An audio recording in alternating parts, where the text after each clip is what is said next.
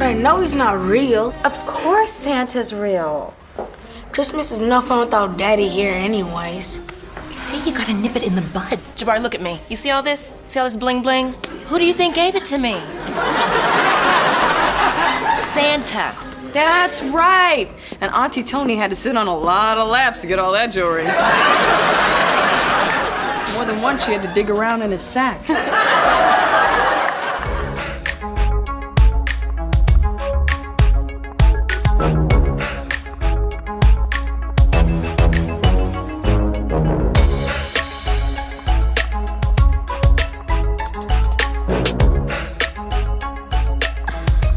Okay, all right. Merry Christmas to everyone. Welcome to Oh Hell Yes. Ho ho ho, Etsy. Ho ho ho, motherfuckers. Merry Christmas. Happy Kwanzaa. Assalamu alaikum. Yes, all that stuff. Yeah, Kwanzaa, Hanukkah, because you know Todd, right? Todd in this episode, he's Jewish, so he don't fuck with Christmas like that. And then even the people that don't celebrate, just, happy times with your families. I'm Nettie Smith. And I'm Etsy Rowe. And today the episode that we're covering and we're discussing is called Santa v. Monica. Santa v. Monica. Because it really is. It is a war between Santa Claus and Monica Charles. Original air date 12/16/2002. Writer Michael B. Kaplan. We'll get into the episode, but I want to know, Etsy, what are some Christmas movies that you like to put on around this time? I like Whitney Houston's movie with Denzel. The Preacher's Wife. Oh, yeah. Mm-hmm. That's a good one. Mm-hmm. Shout out to Whitney. Rest in peace, baby girl, queen, Shout the voice. Shout out to Denzel, too. What other Christmas movies do I like? I like Home Alone. Gang, Home Alone gang. 1, 2, 3, 4, 1, 2, 3, or 4. The first two. Once you start changing people and, I guess. I fuck with 1, 2, and 3, but my favorite is number 2. That used to be a staple for me. Every Christmas I have to watch Home Alone 2, Lost in New York. Mm-hmm.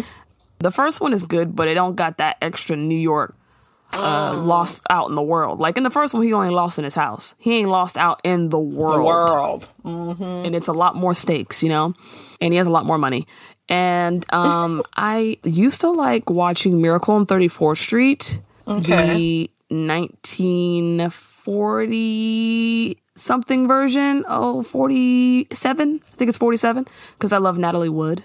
Mm-hmm. She was a little kid in it. And that's a New York one too. I guess it's a theme. Mm-hmm. I like New York ones. What about the one with Tim Allen? Is that his name? The Santa Claus. Yes. What a title. The Santa Claus.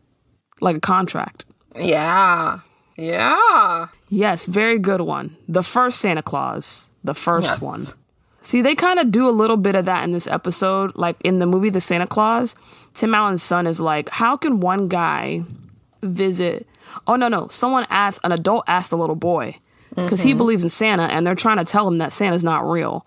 That's that movie. The little boy is telling them that Santa's real and his stepdad's like, no, how can a guy go to all the houses in one night? And he goes, well, it's because he's magic. He goes, okay. Have you ever seen a reindeer or seen like Santa going through a chimney or anything like that? And the little boy is like, no. Have you ever seen $1 million? His stepdad's like, no, I haven't. Then how do you know it exists? I was like, ooh. Yes, come through. Yeah, I don't believe in Santa, but he would have had me believing after saying that. Right. I believe in $1 million though, so I would just say, I believe in $1 million too.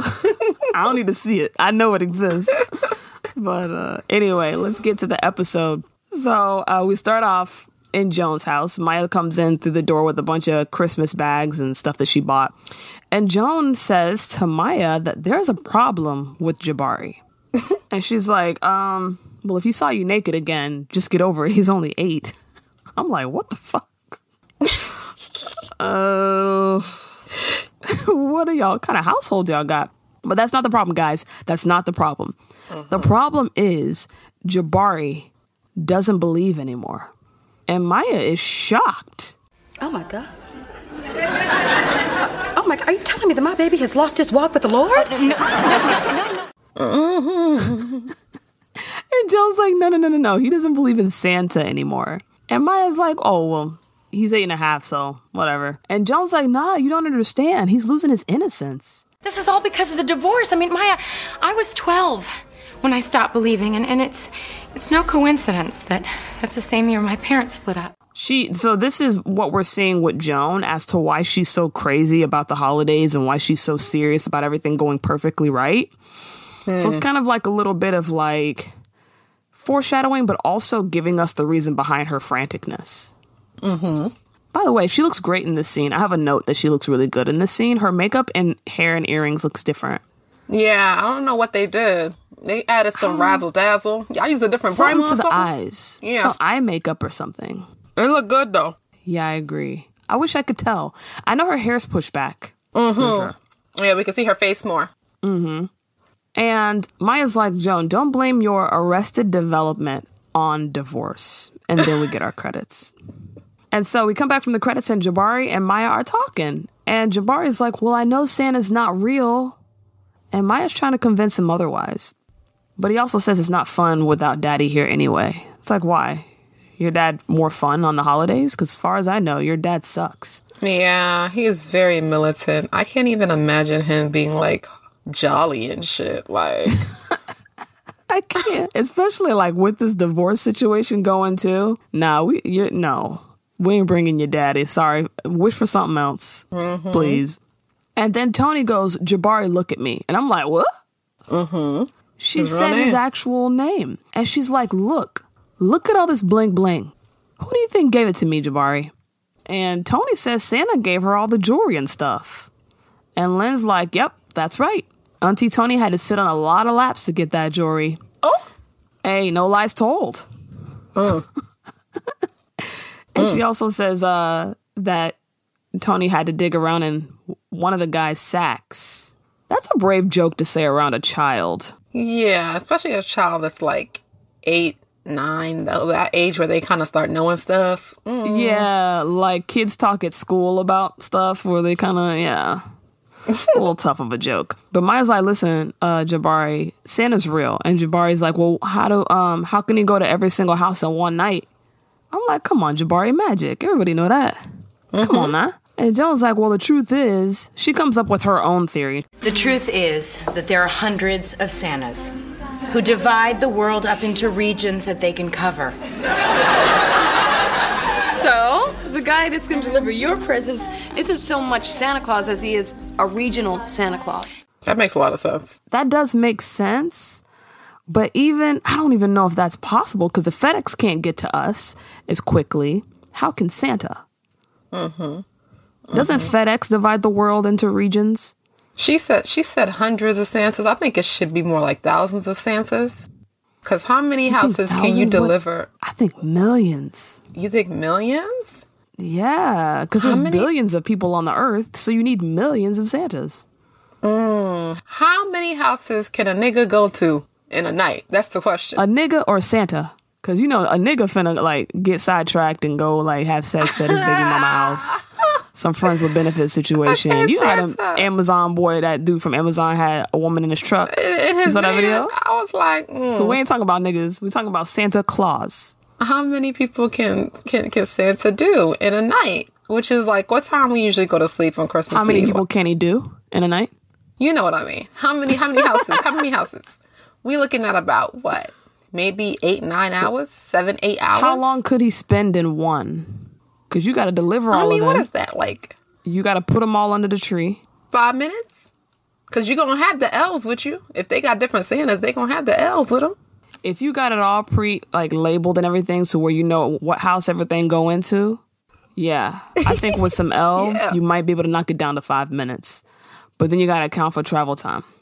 Look at us talking about this shit like it's real. But ain't nobody he ain't gonna have no traffic. He's traveling in the sky. Oh, you right. Think about it this way though. Let's say he in New York, he got to go through the apartment buildings. Right? You got to go upstairs, downstairs, in the elevator. Kids in apartments be believing in Santa? Why kids in apartments don't believe in Santa? Cause how Santa gonna go through every apartment? Where he gonna go through if you don't got a balcony? Not everybody. First off, not everybody got a balcony, but he can come through the front door. I learned that as a kid because I never grew up with a chimney, and I always wondered how he's gonna come to our house. He comes in through the front door.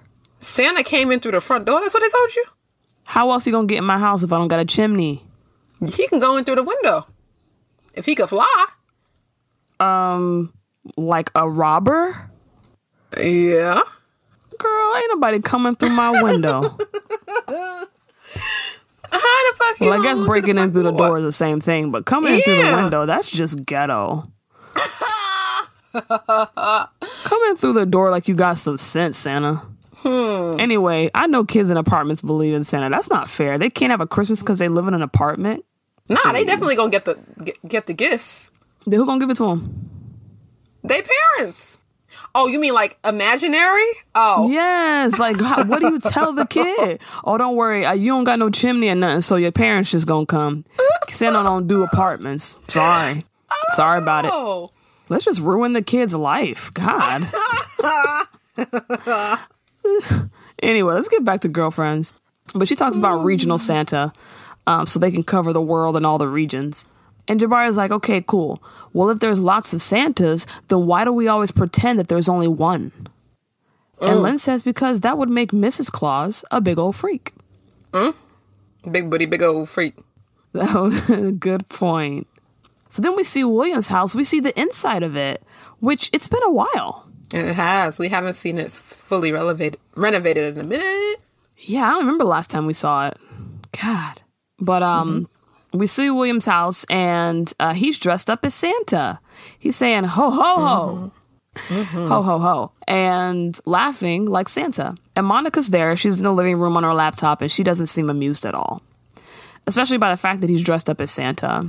She's not even having as much fun as he is. She can't even pretend to be having fun. Can you pretend, Monica? Can you? Jeez. He's like, hey, Monica, you interested in a St. Nicky Quickie? And she's like, haha, maybe later. And she gets back to work. She's like, but for now, we have a few important matters to discuss. This is when we're getting into, like, what's her name? Monica being really weird. I don't even want to say bossy. How do you describe this woman in this relationship? I describe her as someone who wants to live vicariously through her man. You know, she's the one that has the drive. She's the one that has the fire. But she wants to push William to have it. Almost like a stage mom, you know? That type of thing. Yeah, it is like a stage mom or like a manager. Like a really, like a manager publicist. It's not a boyfriend-girlfriend thing. It doesn't strike me that way. Also, as you were mentioning that, I was thinking like, she has the drive, but I don't know if this is what she's thinking, but in my mind, I see it this way, that she's a woman, so she doesn't think that she can fit in these spaces. Yes. So she has a guy to be her surrogate. 100%. So he can make these moves and he can get in those doors. And it's just so sad because William is just like, he acts like he is just handcuffed to this woman. Like there's no other way. Yeah. And I don't think William even wants it like that. It doesn't appear that he does, because there's scenes where he's trying to like get her out of his life and she comes on right back like nothing happened. And then there's other times where he leaves again or he disses her again. And then at the end, he's like, oh, okay, I'm back. It's like, why can't you just shake this woman? He likes that. Yeah, I think he thrives on that whole, I need someone to be my mom/girlfriend to tell me what to do, to give me the roadmap on how to get where I need to go. I would say manager/girlfriend. This is not even a mom situation. This is a manager. Girlfriendager? Girlfriendager. Momager, girlfriendager. What name have we came up with as a society for when men do stuff and it's really all the women that's behind them that's doing all the work? Has there been a name for that? Because there has been plenty of men in history that has benefited off of that. Have we came up with a name like momager? We have not. We need to. Can we do it here at Oh Hell Yes? At Oh Hell Yes headquarters? Yes. Wifeager? Oh. Wifeless? Like a publicist? Wifeless? No, that's not hitting the same. Nah, that sounds like a tongue twister. Wifeager sounds good, but in this instance, she's not his wife. So Girlfriendager? Yeah, but girlfriendager is too many syllables. I don't know. Yeah. Guys, help us out. Help us out. At Hell Yes Girl. Just tag us and see what you come up with. The best one gets a shout out and we use the word. Mm-hmm. We attribute it to you because we got wifeager. Yes. That's all I got. But what about the girlfriends? Anyway, we'll figure it out. But there's a Christmas party going on for the firm.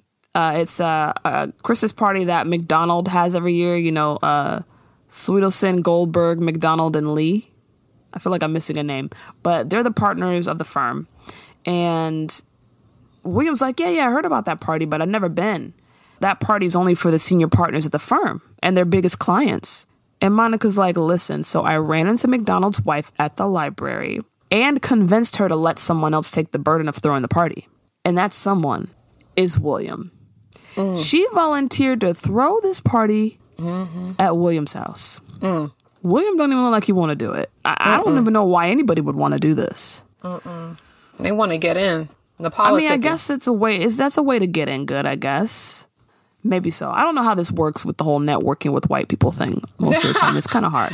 It's very much fake. It's very much, I'm going to do this not because I really want to, but because I feel like it'll make me look good in this light. And it'll give me a chance to meet these higher ups and to network. And next time you need a quality lawyer or legal counsel for your case, you know who to call type of thing.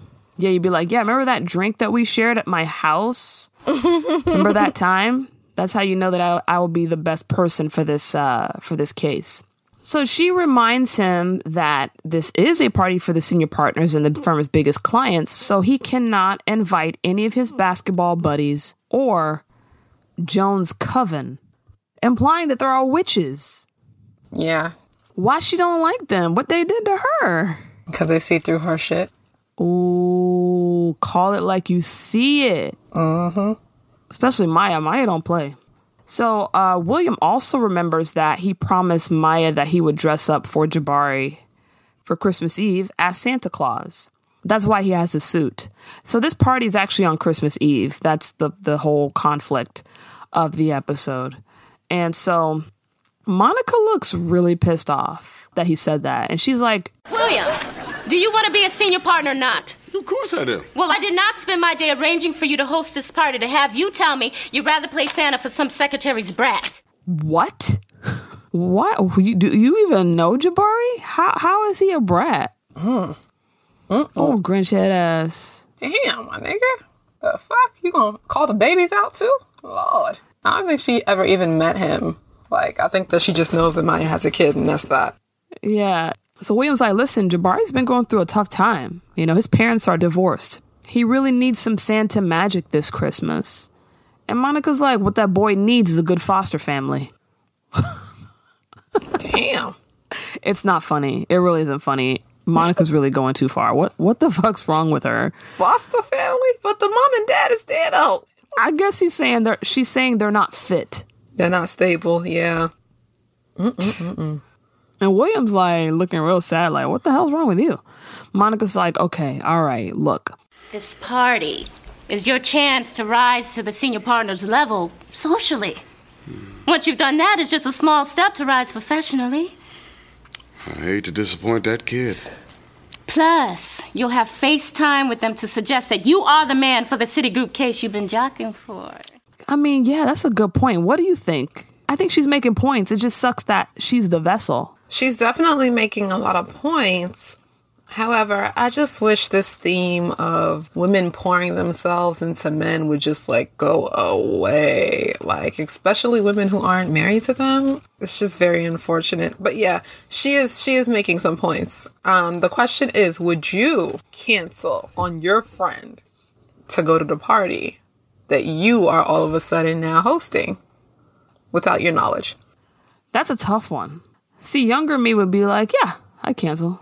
Or I'd cancel the party. Like, I wouldn't be at the party, but you got to think of your career. You really got to think about your longevity in the career, especially in a law firm where a lot of these relationships are very important to deciding who gets what case and who rises up to the next level.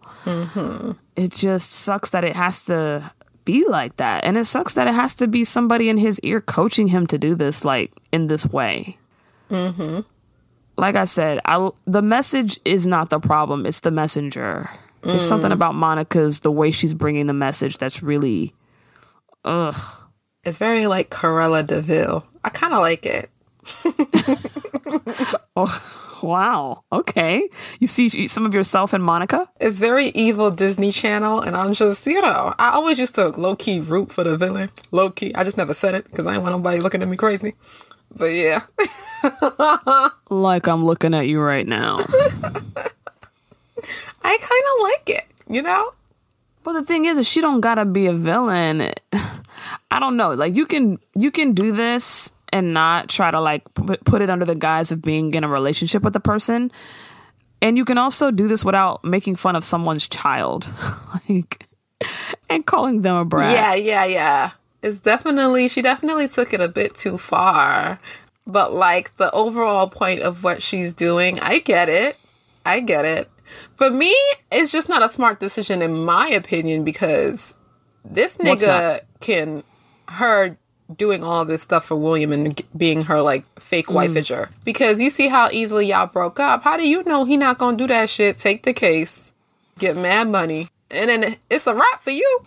Yeah, like, you'll help him move up, but then he'll dump you and get somebody else, and he'll give her all the benefits. So yeah, the house, the car, the stay-at-home lifestyle, the shopping sprees, because you helped him get there, but he don't really want you like that. He just wanted to get there. Yeah, girl. That's the story of a lot of these wife-agers, girlfriend-agers, whatever title we decide on. It really is. She's taking a big chance, like, putting this much work into him and not knowing if he's really settled on being with her forever. So, yeah. Because they're not even engaged, right? They're not even engaged. They just started dating. Well, she's very confident in herself and that men want her, as we'll find out later in this episode. So, I don't know. I guess that's where her confidence comes from.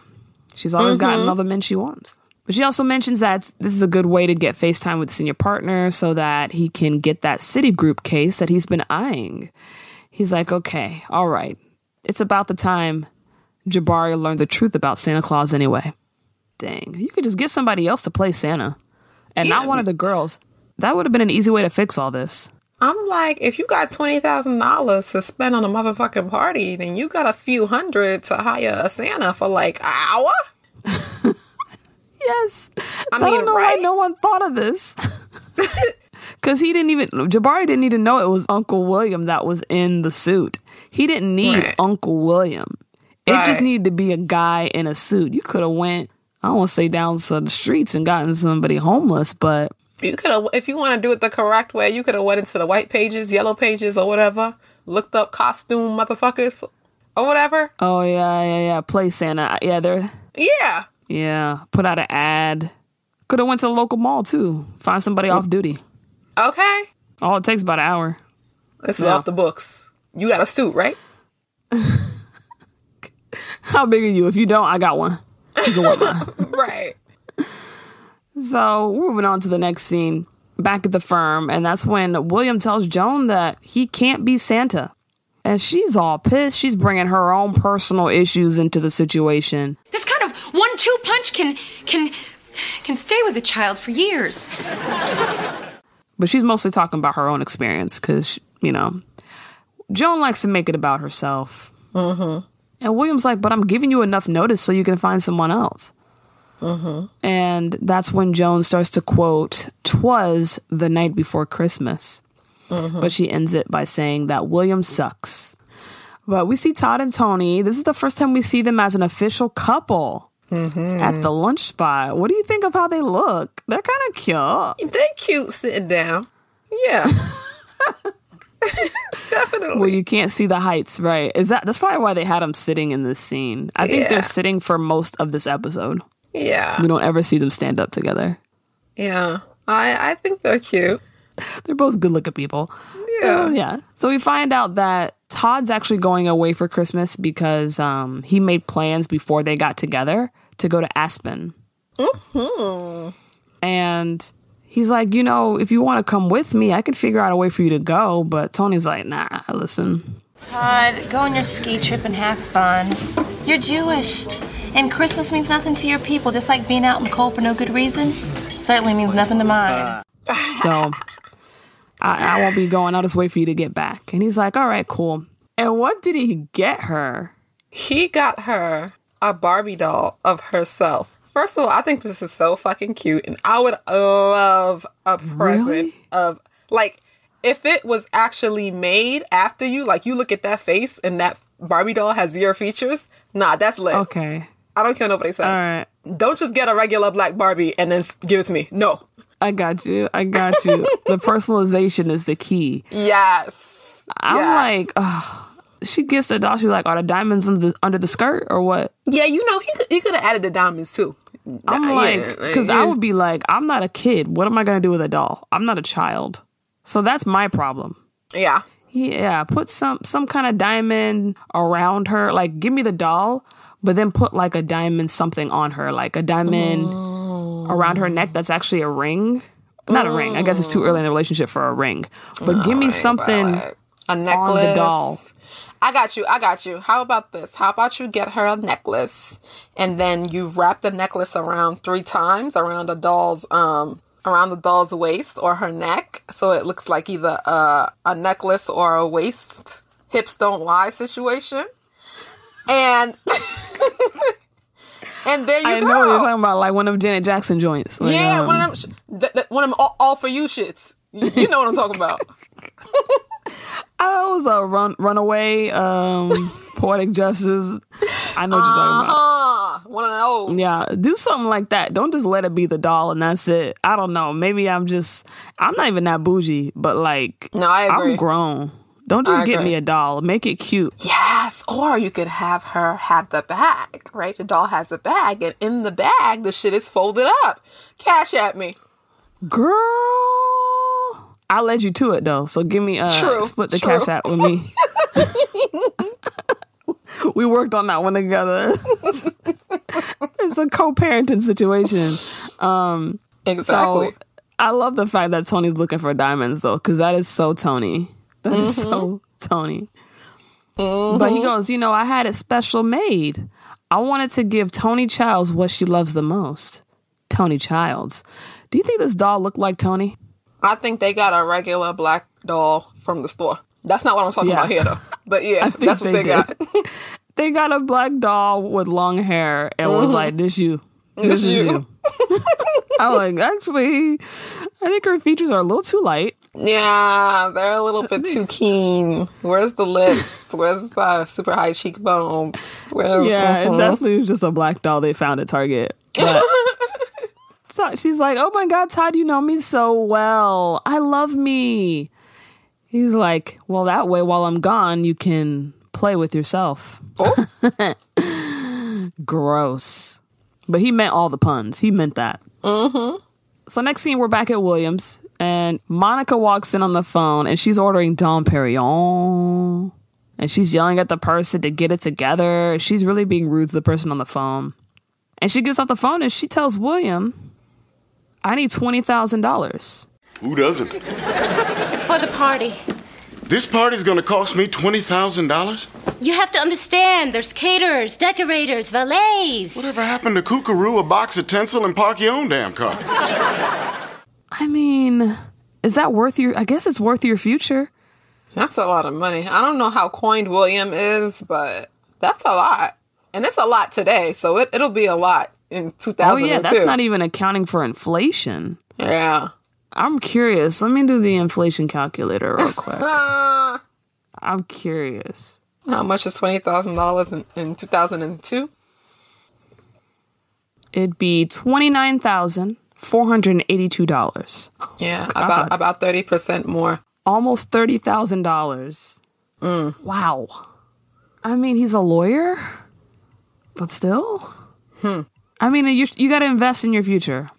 You got to invest. And I didn't even realize, or maybe I just it didn't come to me to where they have to pay for the party. I thought that they were just going to do all the hosting and the planning at the venue that they usually do it at. And they were taking up that responsibility. You see what I'm saying? Mm-hmm. I didn't know that they are actually paying and hosting it at their house. Like, oh, I'm going to throw this party. Like, because she says it's for the money's for the caterers, decorators, and valets. And they'd be hiring the staff for all that.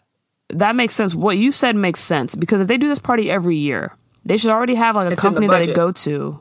It's in the budget, and also they have like people that are always hired for this. Just change the location. All you're doing is changing the venue. So, right. I don't know. But William is just appalled about the price of this party. And Monica's like, William, listen. I chose you because I thought I could help you get to the top. I did not plan on dragging you there kicking and screaming. He's like, okay, first of all, I chose you. So remember a few episodes ago when I was like, she planned this whole thing? Absolutely. And I couldn't explain how it had been a while since I'd seen this episode, so I didn't remember how she planned it. Mm-hmm. But she explains how she actually planned their first interaction. I was at a party McDonald was hosting and heard Sweetelson mention your name. I did a little research, found out you frequent the Blue Bar. I don't know how she got to the party. Oh, that's right. Her dad is one of the firm's biggest clients, so she was probably there for some reason. So she did a little research on him. How did she know where he frequented? There's no social media. We gotta give it up to her, because she did that shit without Instagram, Twitter, Facebook. We gotta give it up to her. How the fuck she found that shit out? I mean, either we give it up to her or we call the cops. What do we do, Etsy? Or maybe both. They gotta add her to their team, because, baby girl, how? I'm trying to think, how would she ever find out where he frequented as far as where he went to drink? That's what I'm saying. You can't find that online. That's what I'm saying. Nowadays, you can find that online. Absolutely. Back then, you would have to hire an investigator. Mm-hmm. The way I be checking into places and stuff, yeah, you could definitely find that online. Oh, yeah, Facebook. Nowadays, it's simple. It's simple. But, dang, that's... Monica, you wanted this life. You wanted it bad. Yeah. And then also, I'm thinking that she probably found out the place and then paid the bartender or whoever is working there and asked them, hey, do you know this guy? When does he usually come in? You know who was working there, right? At the time. Lynn was working there, and Lynn never mentioned, oh, this girl came up and asked about you. And, well, unless she went around Lynn, because remember, she did her research, so she would know about Lynn if she really did her research. When Lynn got off. Mm-hmm. She waited till Lynn wasn't working, and she did it then. Damn. I thought I was good.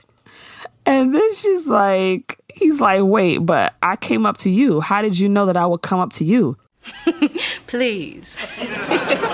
Every straight man in that bar came up to me. And a couple of lesbians. And a gay guy who didn't want to feel left out, okay? Damn. Monica, you got it like that? She got it like that. She got it like that. And William's like, listen, I'm getting tired of you trying to run my life. Oh, really, William? Now you see that she's trying to run your life? Now you see the shit? You ain't see when she was telling you to take Joan off that case that y'all were partnering up for, huh? You ain't see it then. Now you see it. Mm-hmm. Now that he got a call for $20,000. Yeah, now you're on the hook for this. Monica's like, listen, your life is finally being run properly. Wow, the wording. The audacity of the wording. He said, I was happy before I even met you. She says, you were a sad sack with a broken heart and a stalled career. You know about his broken heart, too? She went deep in the archives. You know. You talk to enough people, I guess. Yeah, because he was at the bar to try to bounce back. So he probably told people at the bar that he had just gotten left at the altar.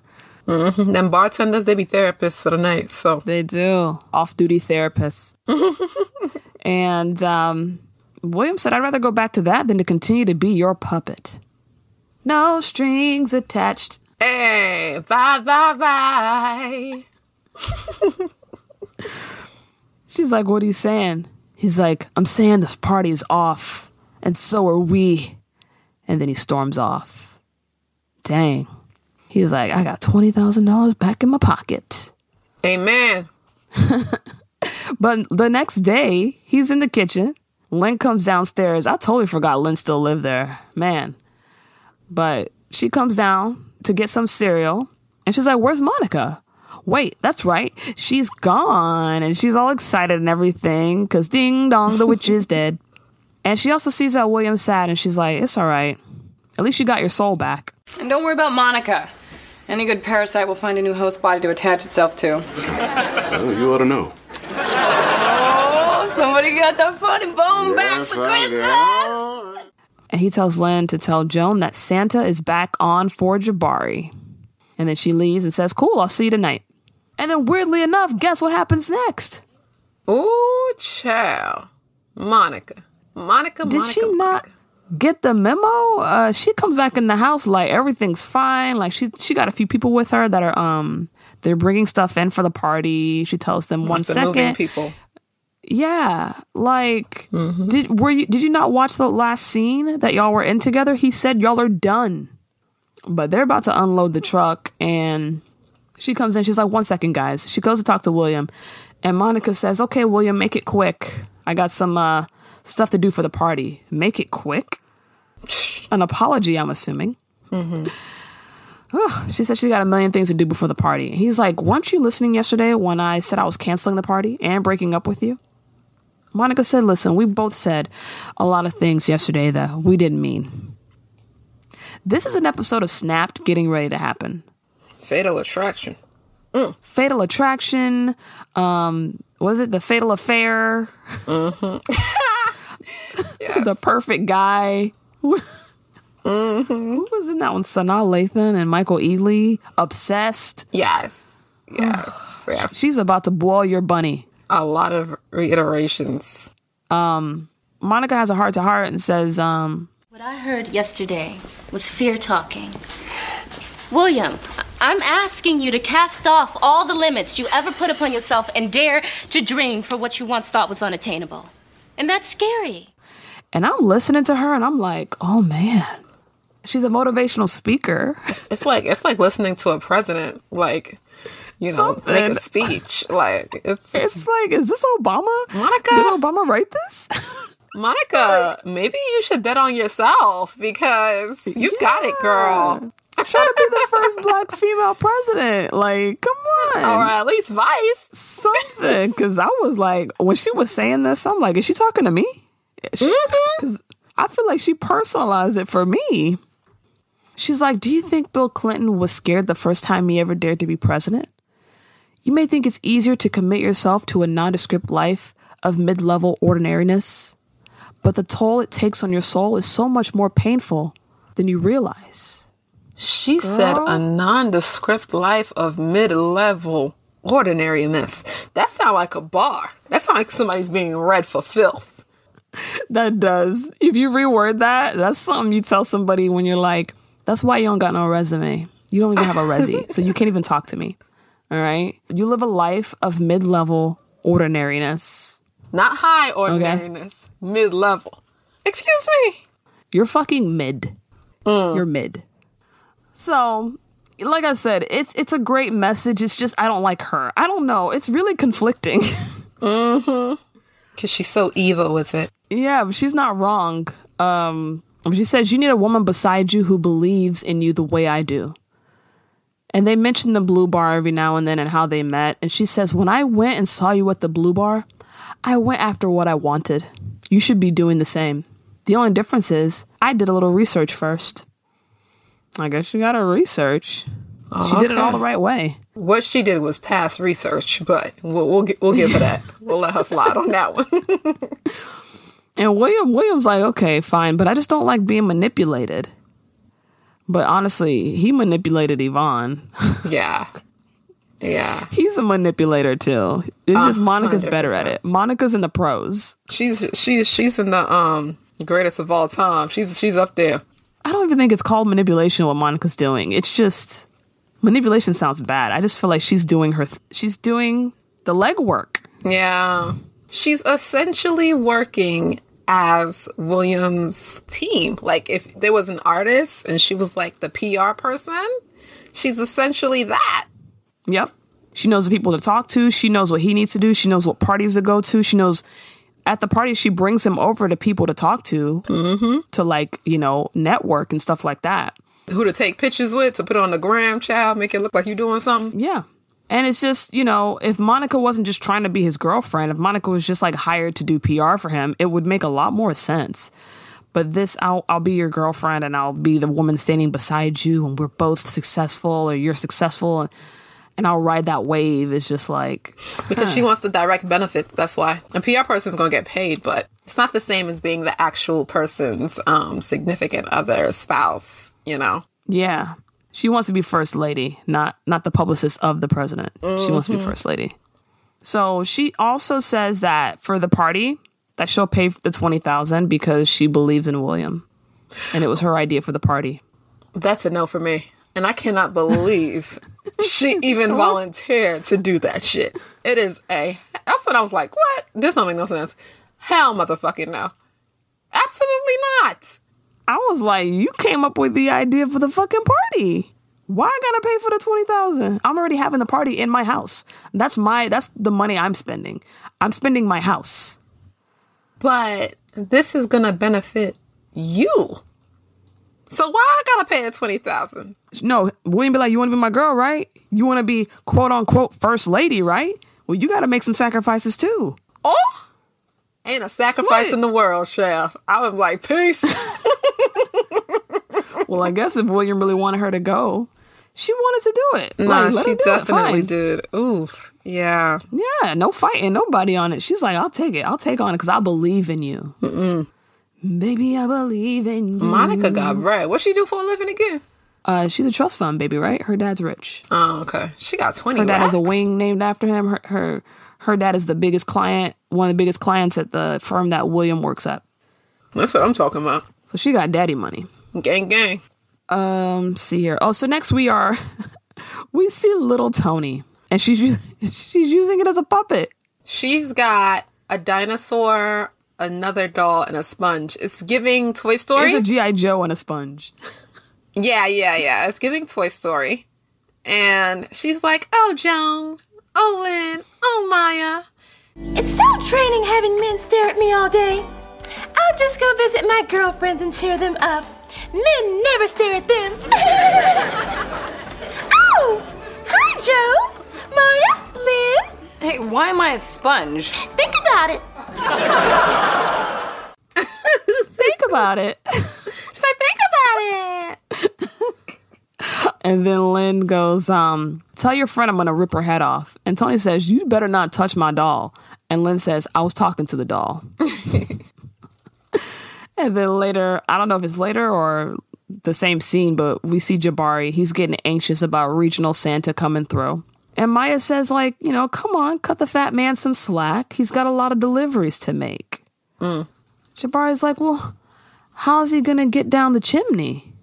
Magic, Jabari? Like, I hate how in this scene he asks all these questions and the adults don't know how to answer it. Just say magic. That's all you got to say. Everything's magic. And then Maya gets frustrated and says, you know what, how about this? You could just go to bed, and then when he gets here and gives us your toys, we could just give the toys to another kid that actually believes. And Joan's like, nope, don't do that, don't do that. He believes? Jabari? You believe, don't you? Yeah, but I don't really live here. How regional Santa know where to find me? And I'm like, damn, that's a good question. You got me there. Is there like a database where we can send him to update or what? Well, Joan says she sent a change of address form to the North Pole. I was like, okay. All right.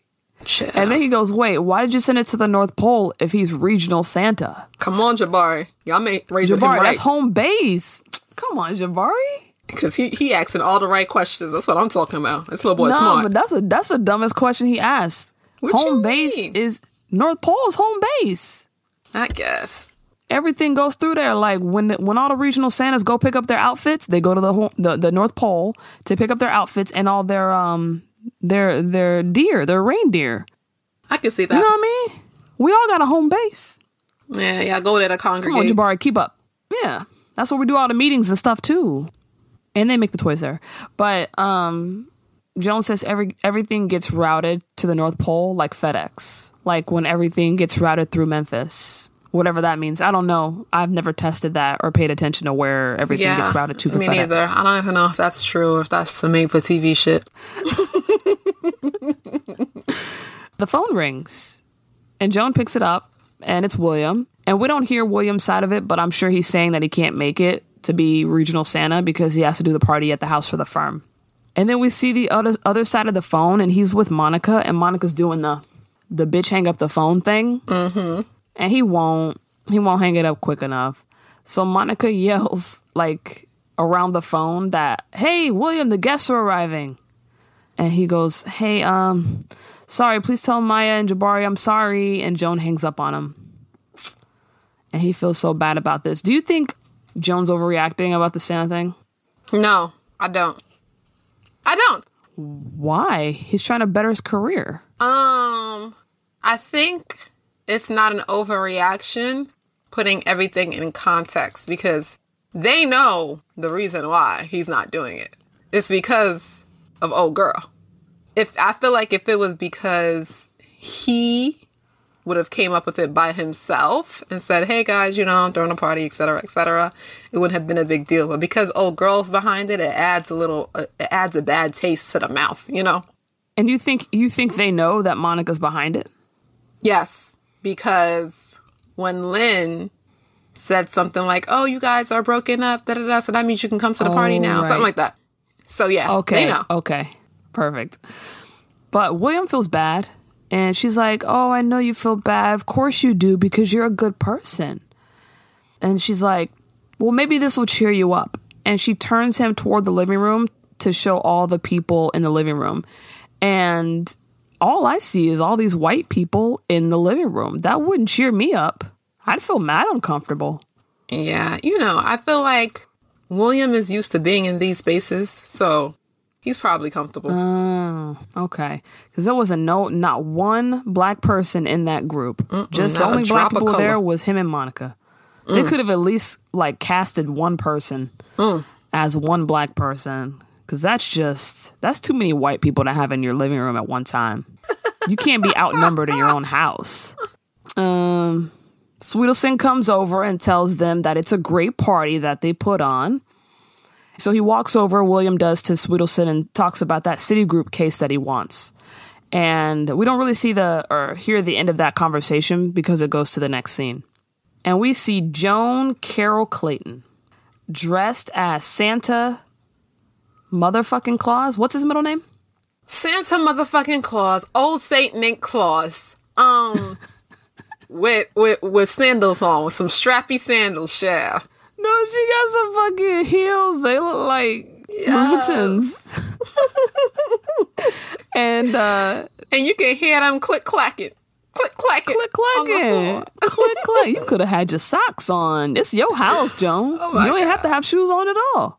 That's what I'm saying. They're trying to get her all set up so that Jabari can wake up and see regional Santa. And Lynn's like, "Don't even worry. The kid's half asleep. He's not even going to realize that you're actually Santa or who you are. So whatever." So they decide to try to stick her up the chimney. She goes into the fireplace, actually, and she's yelling about being in there. So she's doing it in her regular voice. Mm-hmm. And Maya yells Jabari's name to get him out of the bedroom. And he comes out. Any idiot knows that that's Joan's voice. And plus those eyeballs. You can't deny those eyeballs. You know who that is. Them Diana Ross eyes are iconic. Okay. Santa Claus don't got eyes like that.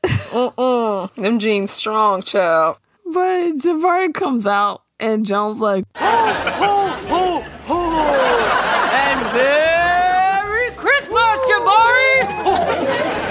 You're not regional Santa, you're Auntie Joan. No, little boy. Now go to sleep so I can leave your presents. And he's like, "If you're not Auntie Joan, why are you wearing her shoes?" Joan, come on. You had the whole outfit on, and you got to take your shoes off to put the outfit on anyway. You put your shoes on. Click-clacking all over the place. And Jabari looks really fed up with Joan's ass. Like, he looks really, really upset. Like, really angry. Mm-hmm. Really good acting from Tanner Richards. Very, very good facials. So, back at the party, Sweetelson mentions that they're going to McDonald's condo to finish the party. William, are you coming with us to McDonald's condo to see his new Picasso? Thank you, Mr. Sweetleson. I'd love to, but... He'll meet you there. Okie dokie. Thank you for the party. And Monica's like, please tell me you are not going to turn down the opportunity to go to McDonald's condo?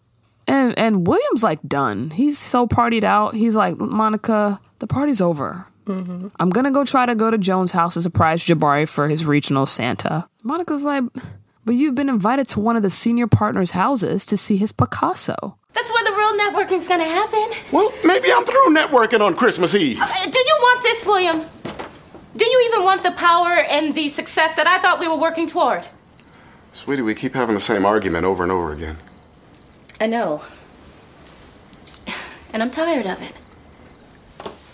Me too. I guess we both know what this means. Yes. I think we do. You need to cough up $20,000 because I'm stopping payment on my check. Okay. Why clap though? She only decided to stop doing that because she was mad because he broke up with her. She was gonna pay for it. Yeah, she definitely was. I guess it was the only saving grace for me. Like, okay, girl, can you stop that payment? And then he sees the bill and he's like, oh my God. Isn't it $20K? Or is it more? Because why would he be surprised at the bill? He did look at it. Maybe there's other fees included that, you know how sometimes you have a quote for a party and then there's extra stuff that comes up if you need to get more drinks or if you run out of something or some shit. You need extra plates or something. Mm-hmm. Tip. That too. At Joan's house, the girls are there and there's a ring at the door. And it is William dressed as Santa. And they're all mad at him because he's late. And Lynn's like, I thought you'd be at your place putting all those candles around the pentagram with that witch. Which is really funny because Monica called them witches before. Mm-hmm. William looks mad tired and he's like, you know what? Whatever, Lynn. Just wake up Jabari and tell him his regional Santa's here. I think I can work up some ho-ho-hos. What about the hoe you left at home? Pulls it down and goes back to sleep. And they inform him that he's too late. Joan already did a regional Santa, and Jabari knows the truth. His childhood died that night thanks to you. Which is funny because there's so many other ways to be a child. Like, did his childhood really die? Yeah, I feel like the whole Santa thing is like, you have to be really young to believe that shit. Because once you start going to school and learning about basic... logic? Logic. What we call it? Physics or something? Where the niggas... Physics, logic, anything. Like, how can he make it all the way around the world? How can he fit through the chimney without dying? How come... He big as hell. What happens if you don't have a chimney? Yeah. Child, it is what it is. You can still take him places. You can take him to Disneyland, Disney World. You know, that's a nice childhood thing. You can believe in the magic of Disney. There's so many other ways to be a kid. He don't got a job. He don't got no responsibilities. Like, his childhood didn't die. Mm-hmm. And William says, I'm sorry. And Joan says, yes, you are. Shit. She says Jabari had to face the reality about Santa just the same way we had to face the reality about you. Merry Christmas. What's the reality? That he don't come through for his friends? Yeah, I think that's what she was getting at. Yeah. Damn.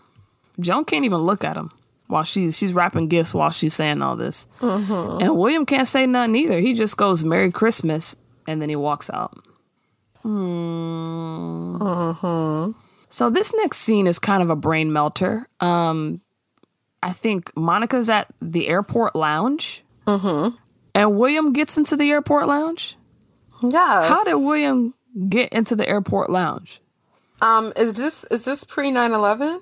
This is post 9/11. Not unless they shot this episode and wrote this episode before 9/11 and it just aired after. Possible. Maybe that's what happened. Possible. But post 9/11, this is a no-no. William can't get into this lounge unless he's actually going on a flight. Unless he has a flight. He has to have a ticket. You can't you have to go to security with the ticket. They don't do that no more. But whatever. So Monica's on her way to St. Bart's. She said it feels like a good time to get out of the country. And he's there to tell Monica that not going to McDonald's house cost him the Citigroup case. Apparently, Ken Slam Duncan crashed the party and made a big fuss over the man's Picasso, and he ended up getting the case. That's weird, because the fact that William couldn't lock down that case, even though he hosted a whole entire party at his house. But somebody who crashes the second party gets the job? Yeah. I mean, Ken Slam Duncan's white, so maybe that helps too. Yeah, you definitely put in more work, and then you got to pay for all of that shit. Like, all the cases that you want should be yours, like, on your fucking desk. Exactly. But William's so sad he pretty much wound up with nothing, and he wasn't there for his friends, and he lost Monica. He is really stuck on this woman. And he says he made a mistake, and she got that I told you so look on her face. I don't think I would even tell Monica that she told me so. I would have to keep that close to the vest. Yeah, like, take that to your grave, chill.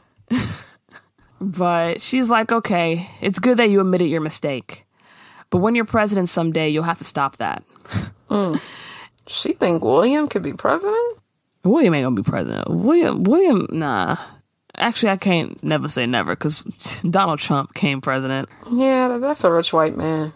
Yeah, but still, never say never, I guess. He's like, well, what do I do now? And she's like, you mean with the Ken Duncan and the case? And he's like, no, between us. And Monica says, this is us. All right. So he's like, all right, cool. So this is how she's like, this is how you're going to fix it. Well, let's plan our next move. Thanks to the party, the senior partners see you in a whole new light. So, while Ken Duncan has his nose buried in law books for Citigroup, you'll be playing golf with your brand new party buddies. Sweetie, I don't play golf. You will. Yeah, a lot of those deals with these super high profile men, a lot of those deals are closed on the golf course. So I've heard. Man, well, I need to go golfing. How am I going to get into the country club? Yeah, it takes money to even, like... You need either money or you need a +1 from a white person. You can't just go up in there. How am I going to get in? Yeah, or somebody super rich, yeah. So next we're at the lunch spot. It's the final scene, and Little Tony and Big Tony are there. And Todd arrives and gives Tony a kiss. And she picks up Little Tony and says, in Little Tony's voice, I know he didn't just waltz in here and not say hi to me. And Todd's freaked out because this all happened while he was gone. This whole talking with a doll thing. And Tony tells Todd, you need to kiss Little Tony because you hurt her feelings. I'm not kissing a doll. Oh, it's like that? Yeah, it's like that. Well, then bring it on, You want to go? What's your problem? Yeah. Come on. And then he grabs the doll and rips the doll's head off. And Tony looks relieved, like she's freed from the chains of this puppet doll thing. Like it was possessing her. And she says, baby, never leave me alone with me again. I'm far too mesmerizing. And that's the end of the episode. That's one crazy little Tony. Anyway, now we're on to the oh hell yes moment of the episode. So Etsy, go ahead and give me your oh hell yes moment. My oh hell yes moment is when Monica says her line where she goes, do you really want a nondescript life of mid-level ordinariness? What scripture we gotta put that in? That gotta be somewhere in the Bible or forever mortalized or in a song or something, because it's just the how-to book written by authoress Monica Charles Brooks, because it's like, you know, honestly, that's my oh hell yes moment too. Well, not just that, the whole time when she's giving this whole speech, all those speeches to William, because they could be useful. They're very motivating. She wasn't wrong. And at first I'm like, oh, she's being too bossy or whatever, but Jesus, like, this bitch was preaching. So shout out to Monica in that moment. I still don't like you, but shout out to you. So I have one tweet that I saw where I was like, okay. So this is from Jader from Decatur. Nice. And so they say, so they got mad and stopped talking to William because he chose his career and wealth and being well connected over playing regional Santa for an 8-year-old. Yeah, I was thinking that because his career comes first? Fuck them kids. Right. I was like, I think that it really more so has to do with it making it seem like he chose Monica over them. Can't real friends look past that part of it and go, yeah, but it is something good for your career too? Like, forget the fact, because I could when I don't like Monica, but she was right. She was helping him better his career for the future. So they can't compartmentalize and see that portion of it and be like, okay, Jabari's going to be fine. He don't need a regional Santa. And Joan knows about that stuff. She's in the same career. Yeah. So yeah, that was a little harsh. But that is it for our episode. Head over to our Twitter at HellYesGirl. Oh yeah, make sure you can, if you go on Twitter, if you have like a name for like what a girlfriend manager is, like a cute kind of like name, hashtag whatever, hit us up at HellYesGirl. And make sure you go on your favorite podcast platform and rate, review, and subscribe. Write a review. Tell us how great we're doing and give us 5 stars. So, next week, the episode is called Take This Poem and Call Me in the Morning. We get a few special guests. There's a few special guests in this episode, one of which is a very famous rapper. Ooh. So, yeah, I can't wait. But until then, happy holidays, of course.